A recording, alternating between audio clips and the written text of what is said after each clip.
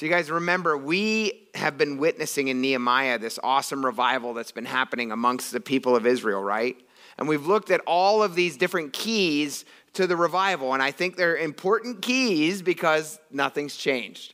Every time we see revival in the church, we always kind of see it with these key factors. And what are those key factors? Time in the Word, right? Revival comes from spending time in God's Word.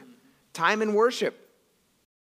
That's not just singing songs either, right? That's just reflection and spending time really chewing and praying and spending time with God in worship to Him. Time in celebration.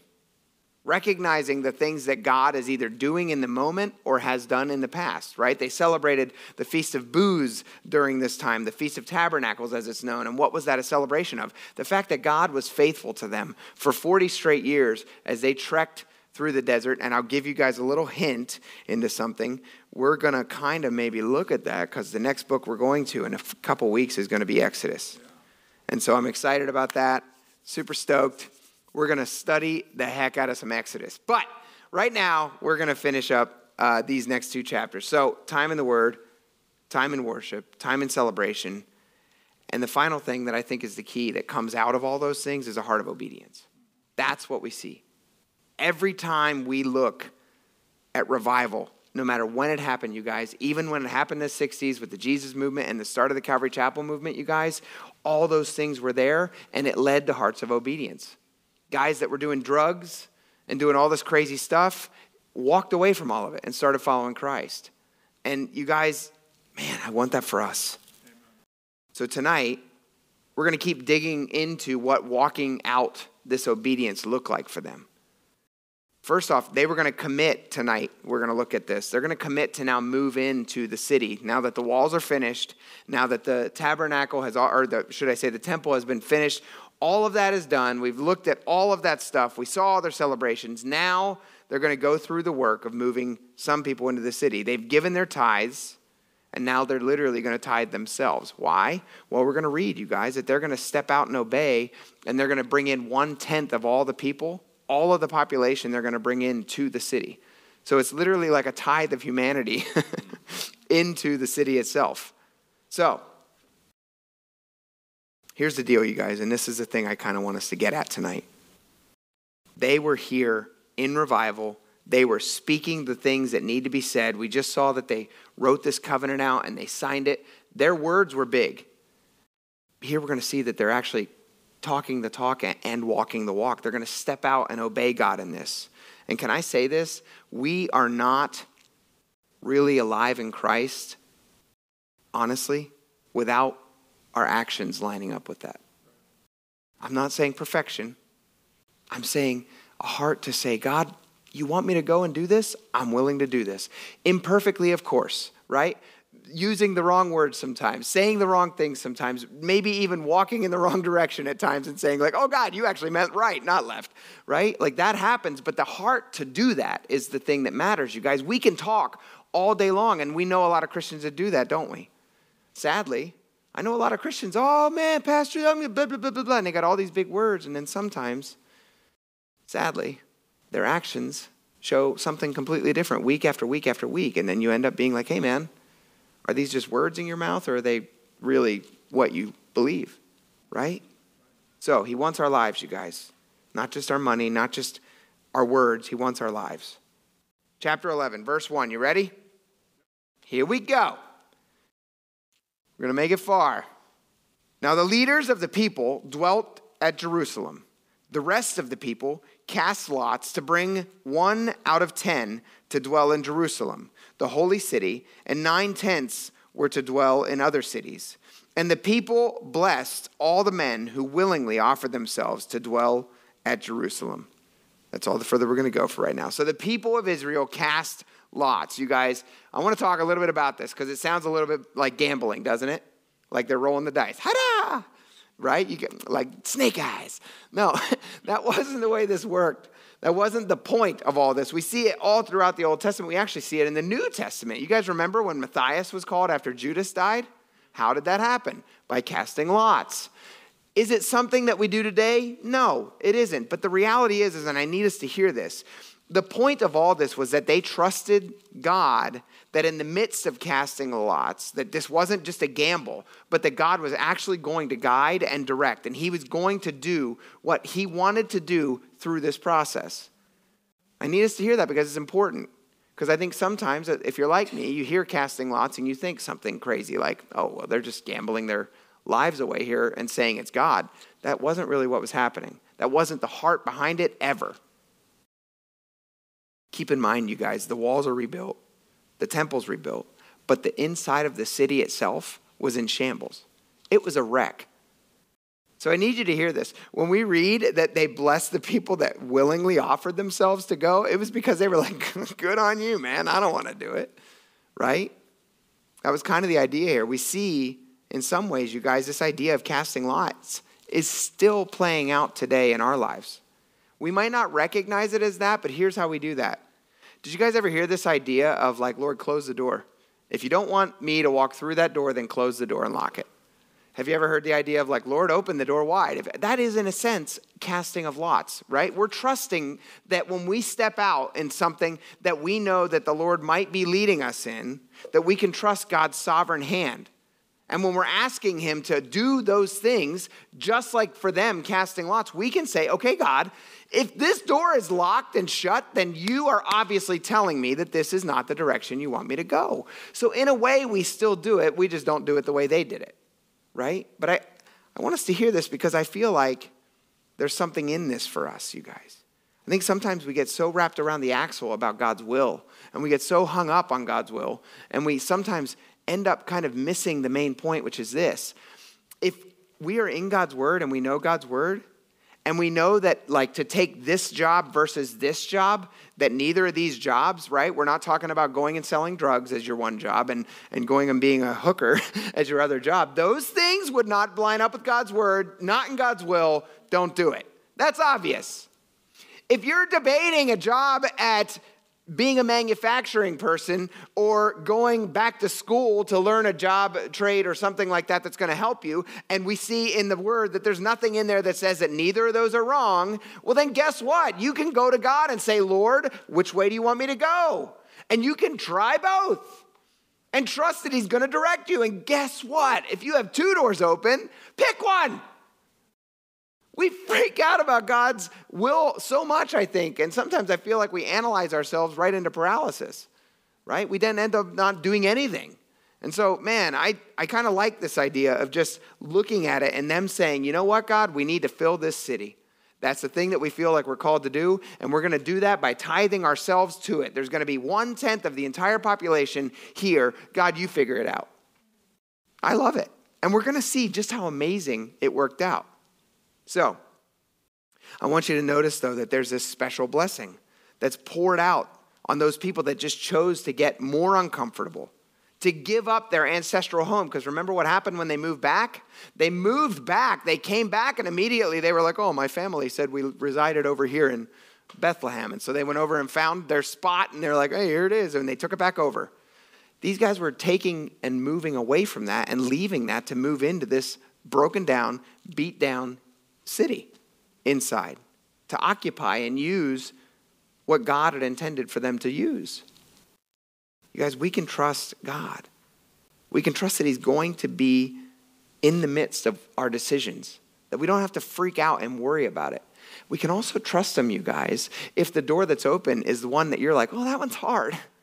God, I kind of wanted this one that's closed. That's a lot easier. Just let me stay where I was. Like, let me just not do anything crazy. Like, can I just do that, Lord? And he's like, no, it's locked. We can trust that even when we're moving towards something harder in our mind, that God has something in it for us. It's a blessing. And we see here that they were blessed. Not just them, but you guys, the people around them saw that they were willing to step out in it, you guys. And so they themselves blessed them. Do you understand that? A willing and obedient heart is always going to be blessed by God. It's just a fact. Not a perfect heart, a willing and obedient heart. And many times, you guys, the people around us, Christians, see that and either it brings conviction to their heart, which is good for them, or at a minimum they see and they're like, man, maybe they're like, man, I'm glad I'm not the one that has to do that. but they're also like, that's awesome. I want to be more like that. There is always a blessing. There's always a blessing for us. So the people trusted that God knew what he was doing. And so when the names were called, you guys, they obeyed. And I'd say this, we do very well to do the same. So, like I said before, you guys, God's will, I don't think it's that difficult. I really don't. If it lines up with God's word, which means we need to be in it to understand it. We also know that God's word tells us that in an abundance of counselors, there is wisdom. So I would say that if you're going to make some massive life decision, there's a church body here for a reason. Grab a hold of a few folks that you really trust and say, you know what, I want to run this by you. Can you pray with us about this? If God gives you any wisdom or guidance in the word, would you tell us? Would you help us to figure this out? Like, that's wise. But if there's an alignment to God's word, he's never going to tell you something that goes against his own word, right? He's not going to tell you to go and do a mass murder spree. He's just not, right? But I also want to say this, you guys, and this is the hardest part about God's will, I think, for us sometimes, and it's what I was already saying. A lot of times when the Holy Spirit's prompting us to do something, we don't want to do it because it's hard. And so I've heard people say like, well, I didn't really know if it was exactly God's will that I would go and speak a really hard truth to my friend that keeps talking nonsense to me. And I just didn't know, but I kind of felt like I should. And I really felt like maybe I was supposed to, but I didn't know if it was God's will or if it was just me. And listen, can I tell you something? 10-1, your flesh is never going to want to put you in an uncomfortable position. We always want to be comfortable. So if it's uncomfortable and it's speaking a hard truth, can I just say it's probably God's will? Just walk it out. Just do it. Are you going to do it perfectly? Nope. And that's okay. Do it anyway. Walk it out. What about this one, you guys? What if you're called to help in children's ministry? Do you need to sit around and be like, oh God, am I supposed to be doing this, Lord? Because I don't want to, and it's hard. And then it's going to require of me to come to another service after that, so I keep getting filled in. Like, Lord, is that really what you want from me? If you feel a prompting on your heart for that, I can promise you one thing. It's definitely not Satan. It's like, hey, go help those kids learn about Jesus. Right? Stuff like this seems pretty obvious, but aren't these the things that we hear other Christians say? Like, well, I just don't know. Yeah, you do. Yeah, you do. We want to shy away from the pretty obvious things because it's hard. And here's the deal. If you are here tonight and you've done that in the past, God's grace is sufficient for you. But can I say this? In the future, let's just walk in obedience. Something that always strikes me is how punk rock it is. And I use those words intentionally. How punk rock it is in this world today that says, you do you, boo. You do whatever makes you happy. You figure out what works for you. It doesn't matter that it hurts everybody else. It doesn't matter that it literally doesn't make scientific sense. It doesn't matter about any of those things. You do whatever the heck you please, regardless of that. It is super punk rock to live counterculture to that and say, you know what, I'm going to do what Jesus tells me to do, period. I love it. I want to live my life that way instead of cowering in fear to what the world says I should do. Man. Verse 3 through 24. If you've read ahead, you'll know that I'm not reading those. We are never going to get through 2 chapters if I read all that, and you don't want to hear that. So if you really want to know all those names, go ahead and read it. Verse 3 through 24 speaks of all the names that are brought out and in that 1/10, right, of the people. And so we see in this group, leaders of the people, the children of Judah, children of Benjamin, the Levites, and the gatekeepers. You guys, God knew what he was doing. He gave a healthy mix of each one of those groups. And remember, chosen by lot. Those people, out of those people, there were 468 men of Judah, 928 men of Benjamin, 1,192 priests, that's pretty important considering the temples in Jerusalem, 284 Levites, and 172 gatekeepers, for a total, you guys, of 3,044 men. 3,044 men. Look at that list. In that list, you guys, and we read some different things. In verse 6, we read that all the sons of Perez, which were of the children of Judah, right? Who dwelt in Jerusalem were 468 what? Valiant men. They were like hardcore, man. They were like Delta Force. God knows what he's doing. He brought in enough to defend that place. He brought in enough priests and Levites to handle the business of the temple. And there were also some that were outside that could deal with, people out in the world, right? Doing the stuff out in the communities. But do you guys see how cleanly God's lot fell? It wasn't overloaded. It wasn't only priests that were going to be like, we can't defend anything. No, he knew what he was doing. He did it just the way he wanted to. And it's awesome to see that, you guys. We can trust God. Verse 25 says this.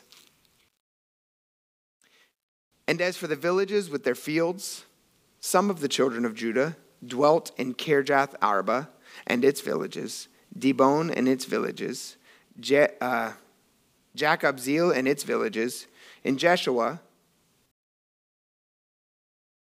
Moladah, Beth Palat, Hazar Shual, and Beersheba and its villages, in Ziklag and Makkah and its villages, in En Romin, Zorah, Jeramuth, Zanoah, Adullam and their villages, in Lachish and its fields, in Azekah and its villages. They dwelt from Beersheba to the valley of Hinnom. In other words, these people that lived outside took over all the area that was remaining for Jerusalem, or should I say for Israel, right? There's I think 14 to 17, I can't remember exactly the number, 14 to 17 different major communities that they were residing in all throughout the area, right? Verse 31.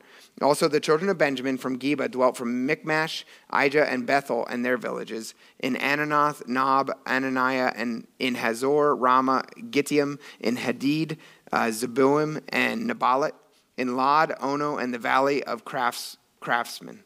Some of the Judean divisions of Levites were in Benjamin. So in other words, some of the Levites were just sitting in there in those same villages with Benjamin, with the tribe of Benjamin. And so you guys, here they were, the rest of the people. And Nehemiah, right, he is making it clear that when they went in and occupied their places, they filled out the land that God gave them, which was the point of what he was getting at. Nehemiah is like, okay, we rebuilt the walls, but if nobody's here, what's the point? If nobody's living in here and fixing up what's going on inside, well then, it's kind of like the whitewashed tomb with the rot on the inside, so to speak, right? As far as the city goes. And so here they are, and Nehemiah's like, okay, let's get this figured out. And they went and they lived all throughout the land. Chapter 12, I'm not going to read verse 1 through 26.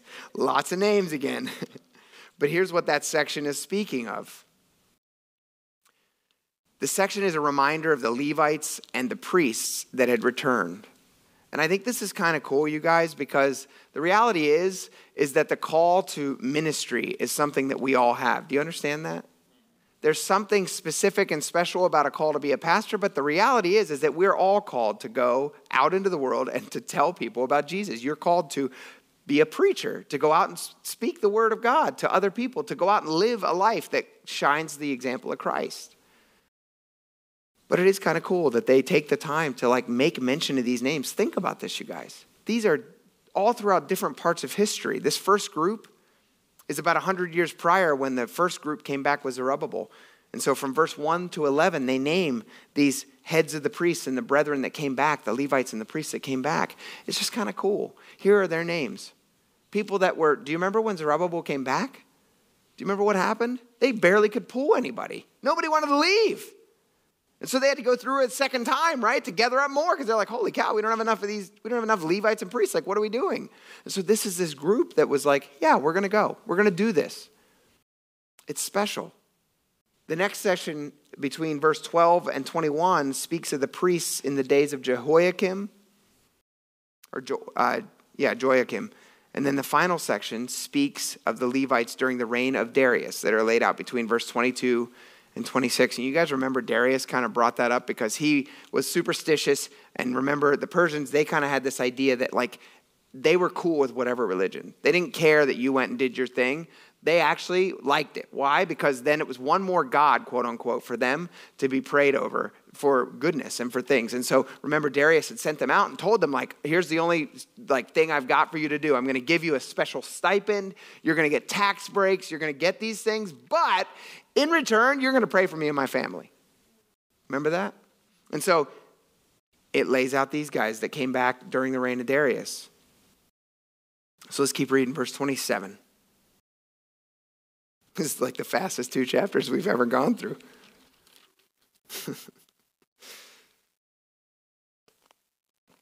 Verse 27 says this. Now at the dedication of the wall of Jerusalem, so at this point Nehemiah is through explaining all these things, and now we're looking at the dedication of the wall. It says, now at the dedication of the wall of Jerusalem, they sought out the Levites in all their places to bring them to Jerusalem to celebrate the dedication with gladness, both with thanksgivings and singing, with cymbals and stringed instruments and harps. And the sons of the singers gathered together from the countryside around Jerusalem, from the villages of the Netophathites, and from the house of Gilgal, and from the fields of Geba and Azavamoth. And the singers had built, themselves villages all around Jerusalem. Then the priests and the Levites purified themselves and purified the people, the gates, and the walls. So you guys, Nehemiah, he went around after naming all these things. He went around and he gathered up all the Levites. Everyone from everywhere, not just the 1,000 and so that was actually in the city. No, he went and gathered up a bunch, all of them, every one of them, the singers, the Levites, everybody. He brought them all in order to dedicate the wall. This was an important celebration, and I need us to hear this. This important celebration, do you notice what it was really about? Why was he worried about the Levites? Why wasn't he just like, hey man, it's going to be a party, like bring everybody in? No. I mean, think about this. It's something that struck me. Do you guys know about Mardi Gras? What's Mardi Gras about? What's Mardi Gras about in America? It's partying. It's getting beads by women showing off their chest, right? It's all sorts of things that Mardi Gras has turned into. What is Mardi Gras really? It's a holy celebration. That's the point. There's a lot to it. Fat Tuesday has meaning. All these different things have meaning. And guess what? We don't know any of it anymore because all it is to us is a way to get drunk and for men to throw beads at women for doing certain things. Right? And that's not it, but I mean, that's the mass majority of what I know Mardi Gras to be. It's sad. It should never be so. But that's what the world wants to do. What is Christmas? Celebration of the birth of Christ. That's what Christmas is. What does it become? Not that. What is Easter? Right? A celebration of the risen Christ from the grave. What does it become? Easter bunnies and chocolate. I mean, listen, I'm thankful for the Reese's peanut butter cups, but that's not what it's about, right? The world wants to do that to everything, and I love that Nehemiah here, he could have been like, man, we just celebrated the Feast of Tabernacles, and we're in the midst of this revival, and that's awesome, God, but can you just give us a moment to just do nothing and just celebrate the fact that it's like, just let us have fun with this? But no, that's not his heart. His heart is like, God, you did this in 52 days. It was you that did it all. And so, of course, we're going to center this whole celebration around you, Yahweh. I think it's an important point to remember. Listen, there are a lot of churches that celebrate their 100th anniversary, and I got to say, I've been to one or two. One of them was just amazing. It was celebrating what God had done over the 100 years, but I went to the other one, and you know what it was really about?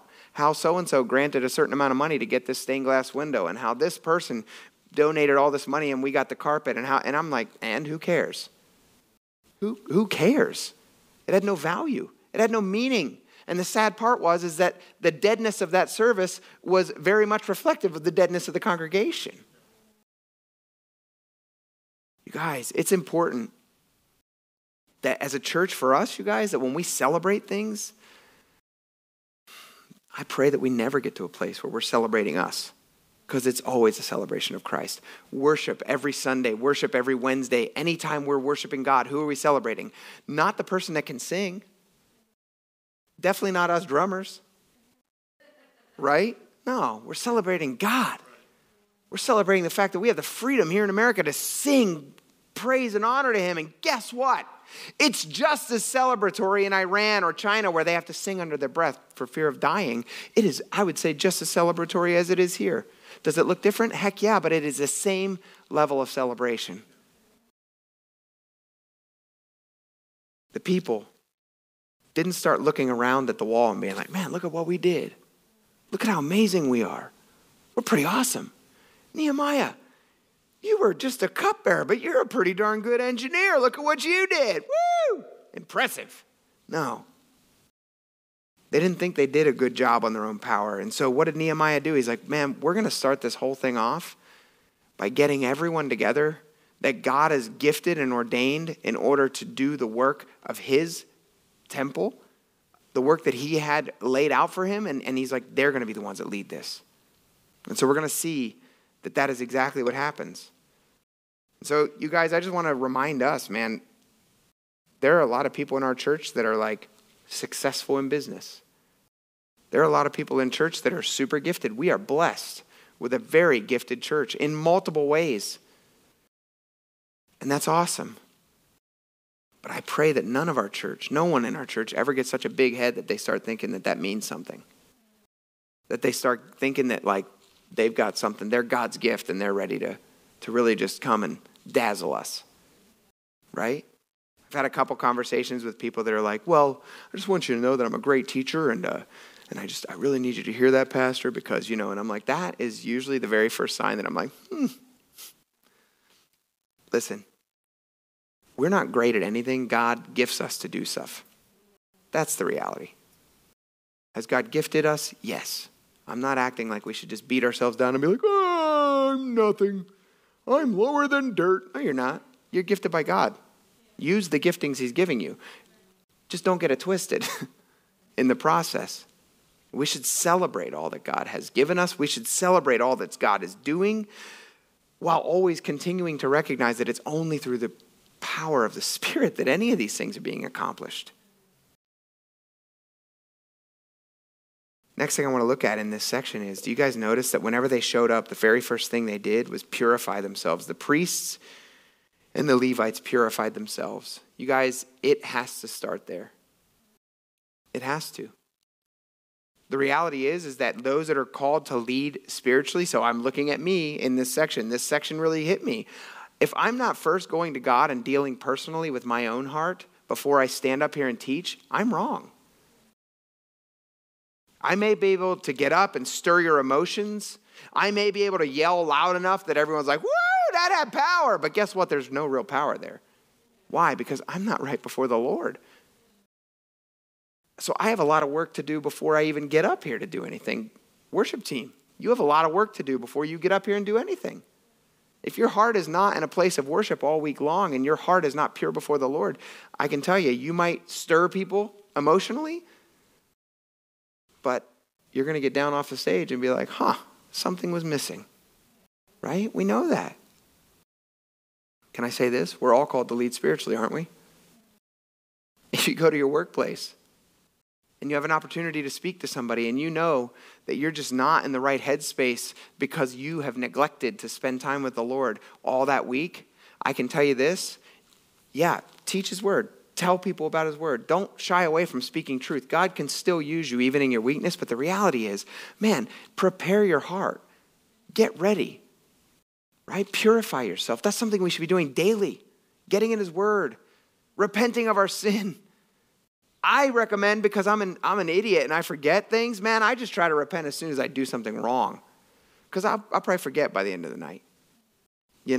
So for me, my repentance a lot of times is like, hopefully if I know I've done wrong, is right away to be like, oh man, I'm sorry to whoever I messed with, and God, forgive me. Right? Like, just deal with it right then and there. It makes a difference, man. We purify ourselves. And how are we personally purified? Through the blood of Christ. How are they purifying themselves? Through the blood of an animal. Right? They splashing blood on themselves. We are all needing the blood of Christ in our lives. So, after they were purified, what did they do? They went about doing the business that they were called to do. They went and purified the rest of the people. What does that mean? Hey, repent of your sins. Get rid of that junk. If you need to do a sacrifice, let's do a sacrifice. And then guess what? I'm going to sprinkle you with blood. That's probably what they did. And then they went around and purified the walls and the gates. You know what? Thank God we don't have to walk around and purify our houses. That's never coming out. I don't know what I'm going to do. Should have got a higher gloss paint.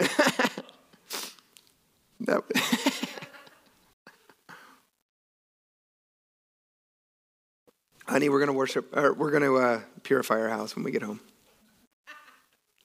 Here's the deal. This is true. Without a purified and repentant heart, we can't really ever enter into worship God. That's just the truth.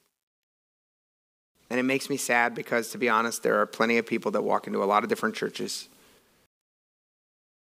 that, for whatever reason, aren't ready to admit that they're wrong in a certain area. They've been fighting with their wife all week, or they've been having an argument with their kids, and they're just whatever. And maybe somewhere deep inside, the Holy Spirit's like, you know what, just let it be. Like, ask for forgiveness. Deal with it with your parents, or whatever that looks like. And they refuse to. And so they walk in here and they wonder why worship seems so anemic. They wonder why the word just didn't seem to have any power in their hearts today. And sometimes, a lot of times, I think it's because of this. They're not able to enter in because they're choosing to sit on the outside instead of repenting and entering in. Verse 31, let's keep reading.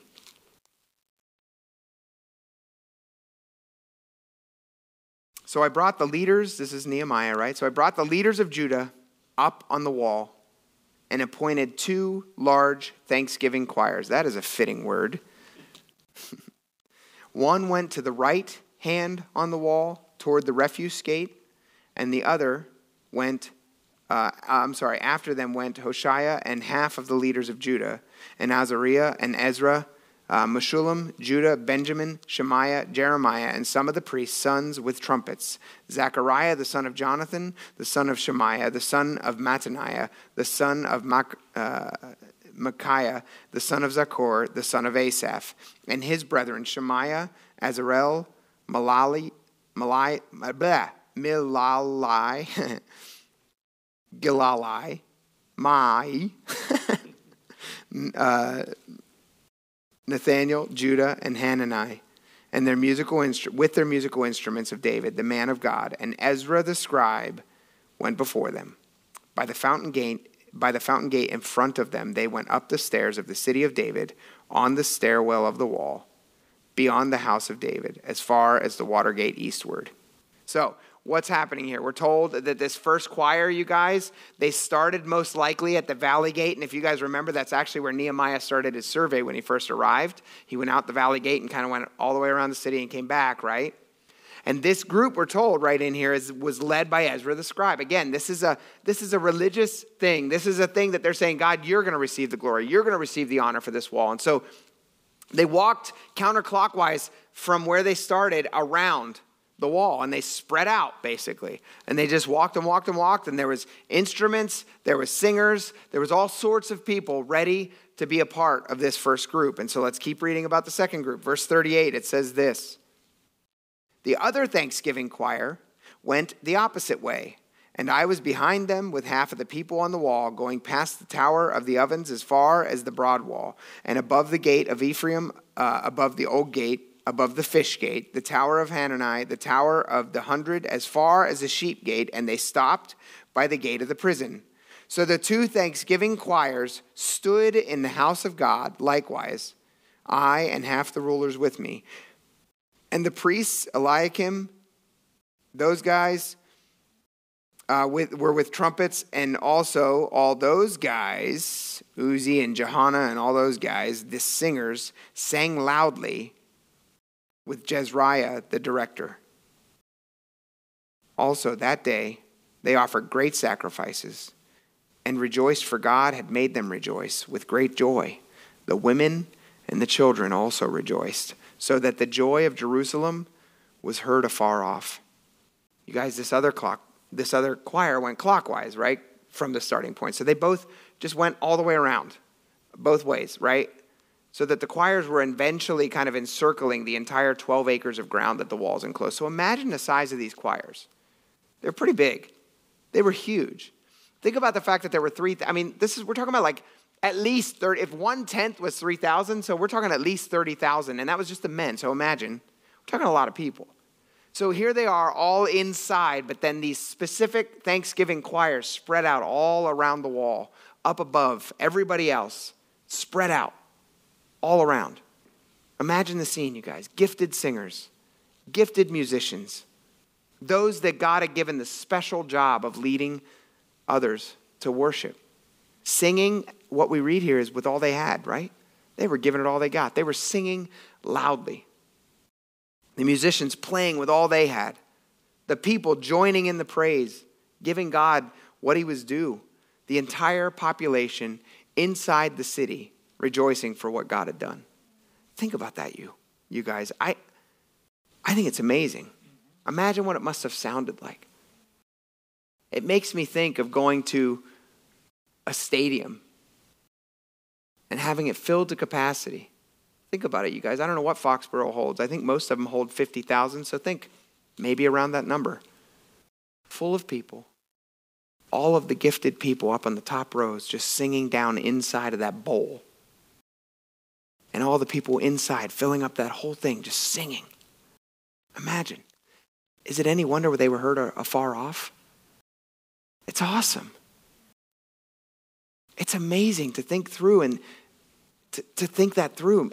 I don't know, you guys. I mean, I've never been to a Billy Graham crusade or anything. I wasn't around whenever he was doing that stuff. But even if you look at like some of the more modern day, right? Like Greg Laurie does stuff. But even then, you guys, they're not filling that whole stadium. Think about how amazing it would be to be a part of something like that. To just hear that many people just singing praise, just giving it their all for God. I can't imagine. I think it would be amazing. And then we're also told that they were sacrificing him, giving him more glory and honor, and even just in the way that they were living their lives. You guys, they've been in revival. They've been doing this whole thing now for weeks. And it wasn't just words, it was actions. They're walking it out. They literally uprooted themselves, 1/10 of them, and walked into this rubble of a city and said, this is our home, we're going to fix it. They'd been doing that as they built the wall through all of the adversity of Sanballat and Tobiah. Through all of these things, they've been walking it out. And you guys, the message tonight is this idea of revival in the mundane. Because what I didn't read was the mundane stuff. Hey, 1/10 of you, we're going to cast lots and you're going to move here. That's pretty mundane. 1/10 of you, gather up your stuff, stick it on a donkey and move here. Everyone that's ever moved in their life would probably qualify that as a mundane task, correct? Yeah. What else do we read? Hey, the rest of you, go out and keep doing your thing. What you were already doing. Just keep doing it. That's mundane. I would say 90% of our lives is made up of the mundane, wouldn't you say? Yeah. And probably 5% is the really high points where you're like, yeah, having a kid, getting married, right? Doing all these things, like just things in your life that you would qualify as like, whoa, right? Maybe for when you're a little kid going to Disney World, maybe. I never did, but you get it? Like something like that. You're like, okay, that might chalk up to the 5%. And we have the 5% of the low stuff, right? The death of your parents. The death of a friend. Things like that you're just like, oh man. Right? Like the stuff that just wrecks you. But 90% of it is just day by day by day by day life. And I want you guys to see that, yes, here's a high point, but that high point isn't like, hey, we got to wamp it up now because here we are. No, that high point is a result of all of the other days of mundaneness that they were walking out in the revival that they were already in. And how were they in revival? By being in his word all the time. We're going to keep reading that they stay in his word. They want to know more. They want to know, God, what do you got for us? How do you want us to walk this out? They stay close, man. They want to know more about God and they want to understand how to serve him better, you guys. And man, I think it's an important message for us because the modern day church wants to do nothing but chase the high point. We want the emotional high. We want the worship that rocks our faces off. Right? We want the message that is only just the good stuff. Right? We don't want to hear the hard stuff. We want a lot of things in the modern day church. And the reality is that if we look all throughout Scripture, you guys, Paul spent many more mundane days than he did high days. And I would say this, for Paul, he spent many more low days probably than he spent high days. Right? We have a lot of examples in Scripture, and most of them are not just constant high. Jesus himself was not constantly on a high point of like, yeah, no, he went through 40 days of temptation. Right? John tells us, man, if we wrote everything down that Jesus did, there wouldn't be enough books. There wouldn't be enough paper to write them all. How many of those would be slept in today? Right? Yelled at Peter again. Don't write that down. Right? Man. Let's keep reading verse 44. It says this. More of the mundane.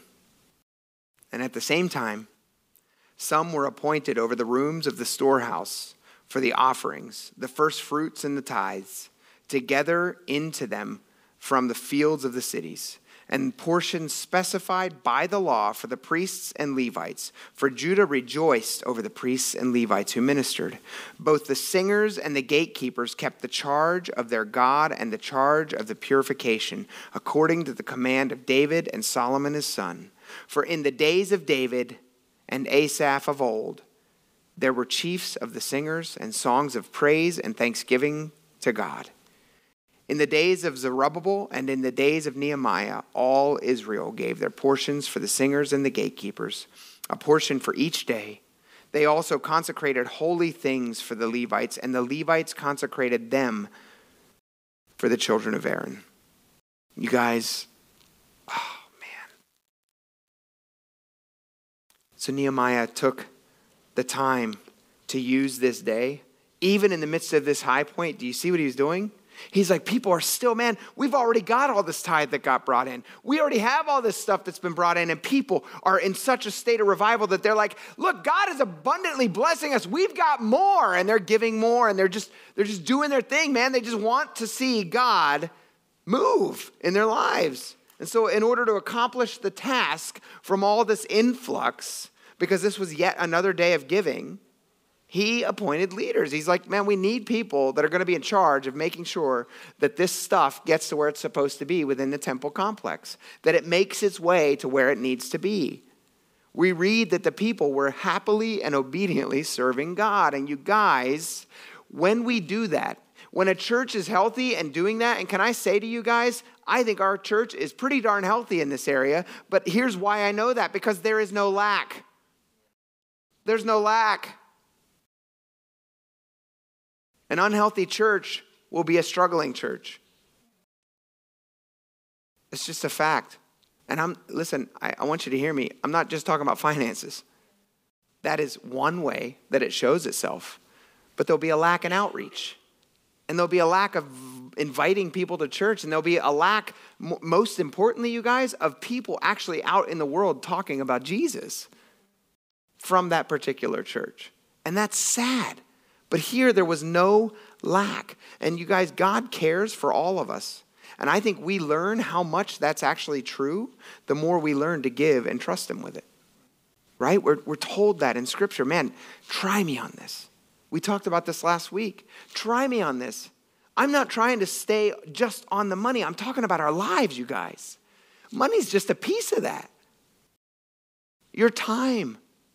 The effort you're putting into learning a song to be on the worship team to say, man, I really want to do and know this, God, so that I can be a blessing to the rest of the congregation. I'm going to give of my time and of my effort to get that done.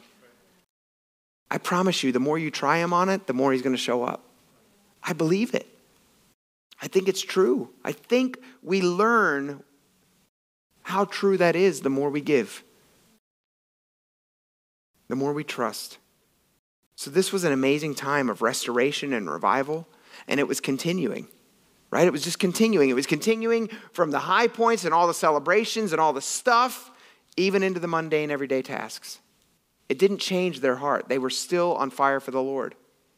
And you guys, when we think back through all the revivals and we look at them and we're like, and even honestly, Billy Graham crusades, we look at them and we're like, wow, how amazing is that to look and watch the videos of everybody, seeing Greg Laurie crusades and seeing the Harvest America when there's tons and tons of people, thousands of people. Calvary Las Vegas Awaken Las Vegas just went through and they did something in Tijuana and I saw pictures and there's thousands of people up there receiving Christ. That's awesome. That's amazing. And I don't want to take anything away from that moment, but do you know where the real rubber meets the road? Them showing up at a church and being a part of that body and going through their life day by day by day. That's where the growth happens. That's where the rubber actually meets the road, in the mundane. So if I really, you guys, I want us tonight to take away from these two chapters the beauty and simplicity of an obedient life that is mostly mundane and normal, with moments of amazing soaring highs and some crushing lows. Right? That's our life, if you were to sum it up. And we're all experiencing them. Nobody here escapes any of those things. My prayer is, you guys, is that we become like this guy named Brother Lawrence. You guys ever hear of Brother Lawrence? Brother Lawrence was a French, I know you heard of it. My wife heard of it because I love Brother Lawrence. He was this French monk that lived in the 1600s. And he has this really tiny book. And here's the thing. Brother Lawrence wasn't a very intelligent guy. He couldn't read. He wasn't capable of much, but he felt a calling by the Lord to become a monk. And so he went and he joined this monastery. And they were like, well, man, you're not cut out. Like he couldn't do the readings, couldn't really participate that way. And so they were like, you know what you can do? You can cook for us. And you can go out and work the land and we'll help you. Of course, they weren't just making him a slave and doing that. No, but they were like, you can do these things. And so he fell in love with this whole idea. And so he was just a simple guy that found revival in the mundane. He was tasked with working the grounds and preparing the meals and keeping the place tidy. And the other monks, you guys, as he walked that out, they were so amazed by the simplicity of an obedient heart, by the heart that he had, that they were like, Brother Lawrence, like, tell us, what is it? Like, what do you see in these things? And this book is super tiny, and it's actually written by the other monks that were literally just writing down his thoughts as he spoke them. And so I want to end tonight with two quotes from Brother Lawrence, but I want to speak before I get to there of who he was, man. He would say that there is sacredness in peeling a potato. Think about that. Do you see sacredness in peeling a potato? I don't.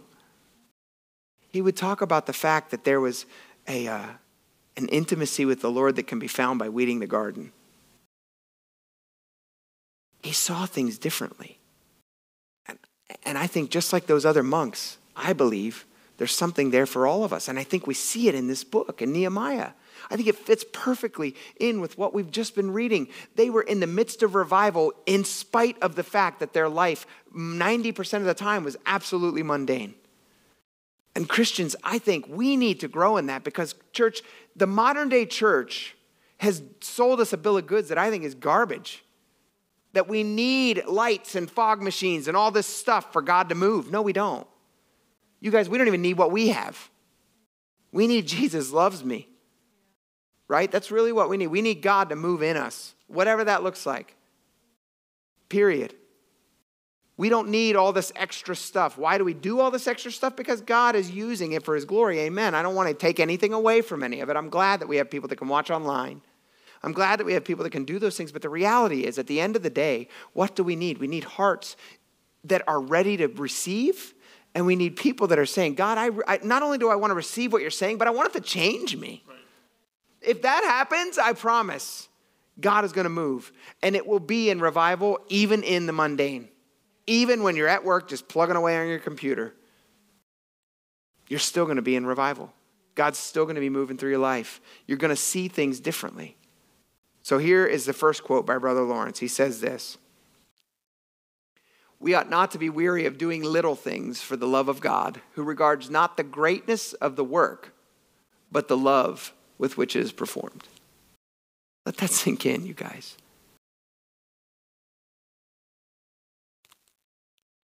Nobody here is Billy Graham.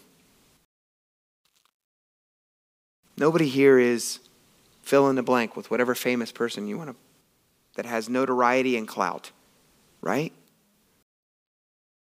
This church, our impact is being felt here, and that's awesome, and I praise God for it. And maybe someday the Lord's going to do something different with it. But to be honest with you, I wouldn't trade this moment right now for anything. Because I love that God has us working right here, doing little things. And doing it hopefully for the love of God. Because I think that has more impact in God's kingdom than having a nationwide or a worldwide audience. Another Brother Lawrence quote. He says this: "We can do little things for God. I turn the cake that is frying on the pan for love of him. And that done, if there's nothing else to call me, I prostrate myself in worship before him who has given me grace to work. Afterwards, I rise happier than a king." I'm telling you guys, if you ever get a chance to read this tiny little book, it will take you forever because it is that thick of just goodness. You guys, here's a guy that's like, man, I can cook something and I can do it for the love of God. I can do it because God has called me to do this task. And I can actually, if there's nothing else in this moment, if you're at home and you're doing laundry, guess what you can do? You can go out from that laundry once the laundry machine is started and you're like, you know what, I got a moment to take a break. Lay flat on your face and just worship God. If you're at work and you're working and you're like, you know what, I got a breather. Don't get online. Stop for a second and just spend time with the Lord. You don't have to lay flat on your face. You can do that in your own heart. There are so many ways, you guys, that we can practice this. And I believe that as we do these things and as we just say, God, you are more important than any other thing I'm doing. And yet, when you've given me the grace to have a job or the grace to do a certain thing, you've given me 2 arms so that I can do the laundry, or you've given me the ability to peel a potato, or you've given me all these things, God, even in that, thank you. Thank you, Father, for the opportunity to just spend time with you in this. It's beautiful. It really is. So like, you guys, I want us to learn to seek God in all things and choose to find him in all things, even in the mundane things. Because I believe, you guys, it's going to teach us more and more to be walking in the Spirit and not in the flesh. Right? And I think it'll help revive us even in the smallest things. Let's pray. Man, Lord, I thank you for this message. And God, I think it's fitting that we are so small tonight because, Lord, you wanted to say something to these specific people, God, and you know what is going to happen after this, Lord, and who all is going to listen. And God, I pray, Father, that your message would go forth in power, Lord, that we would learn how to be revived in the mundane, God, how to be revived in the small things, God, because, Father, I don't know that your plan, Lord, it's clearly obvious, God, that you choose certain people and you choose to use them in a mighty and a powerful way, God. We have the 12 apostles, God. We have the apostle Paul. We have these people, Lord God. But man, Lord, there are countless people, Lord God, that Paul ministered to, that then in turn went and ministered in mighty and amazing ways, but in small ways, God. Lord, I pray, Father, that we would be like those people, faithfully walking it out with you. Faithfully, Lord, seeking to see you move in us and through us, God. Lord, making an impact for your kingdom in our sphere of influence, God. Making an impact here in tiny little city of Dover, God, or in whatever city we live in, Lord God. Father, and if you choose to do more with that, Father, it is entirely up to you. But God, I know this. When we get to heaven, Lord, if we have sought to do our best, Lord, to just serve you and seek your face, God, there will be no lack. There will be no lack, Father, of reward for us all in heaven. God, when we get there, you're going to say to us, well done, good and faithful servant, Lord, not because of anything we've done, but Father, because you love us so much that you sent your son. And so, God, we don't walk around thinking we've got to do anything, but yet at the same time, Lord, you sent your son to die and rise again for us. Why wouldn't we give our lives for you in service to you? God, move in us. Revive our hearts, Lord, even in the most mundane things, God. Father, as we come into Thanksgiving tomorrow, God, I pray, Father, that you would fill our hearts with thanksgiving. Fill our hearts, Lord, with reminders of the many, many things, Lord, that you've given us, Father. The miraculous and amazing, Lord. Even the hard things, Father, that teach us something, Lord. It teaches us to have hope in something that's coming next, God. And Lord, I would say most of all, Father, in the little mundane things that you've just tasked us with day by day, Father, for our coworkers and for our jobs, God, and for, Father, our family members and all the people, Lord God, in our lives, Lord, that maybe drive us a little nuts or just are a little crazy, Lord God. Father, I thank you and pray, Father, for each one of us, Lord, that we would come to a place where we would recognize how you want to use us. It may be the most simple ways in their lives, God. And Father, maybe that is showing up on Thanksgiving Day and peeling potatoes because you know your mom don't like it. Or whatever, God. Lord, in every way, Lord, we can find you. I pray we do, Father. In Jesus' name, amen. Thanks so much for listening to this message from Great Bay Calvary Church in Dover, New Hampshire. We're so glad you found us. If you want to learn more about our services or need prayer for something going on in your life, come connect with us at greatbaycalvary.com.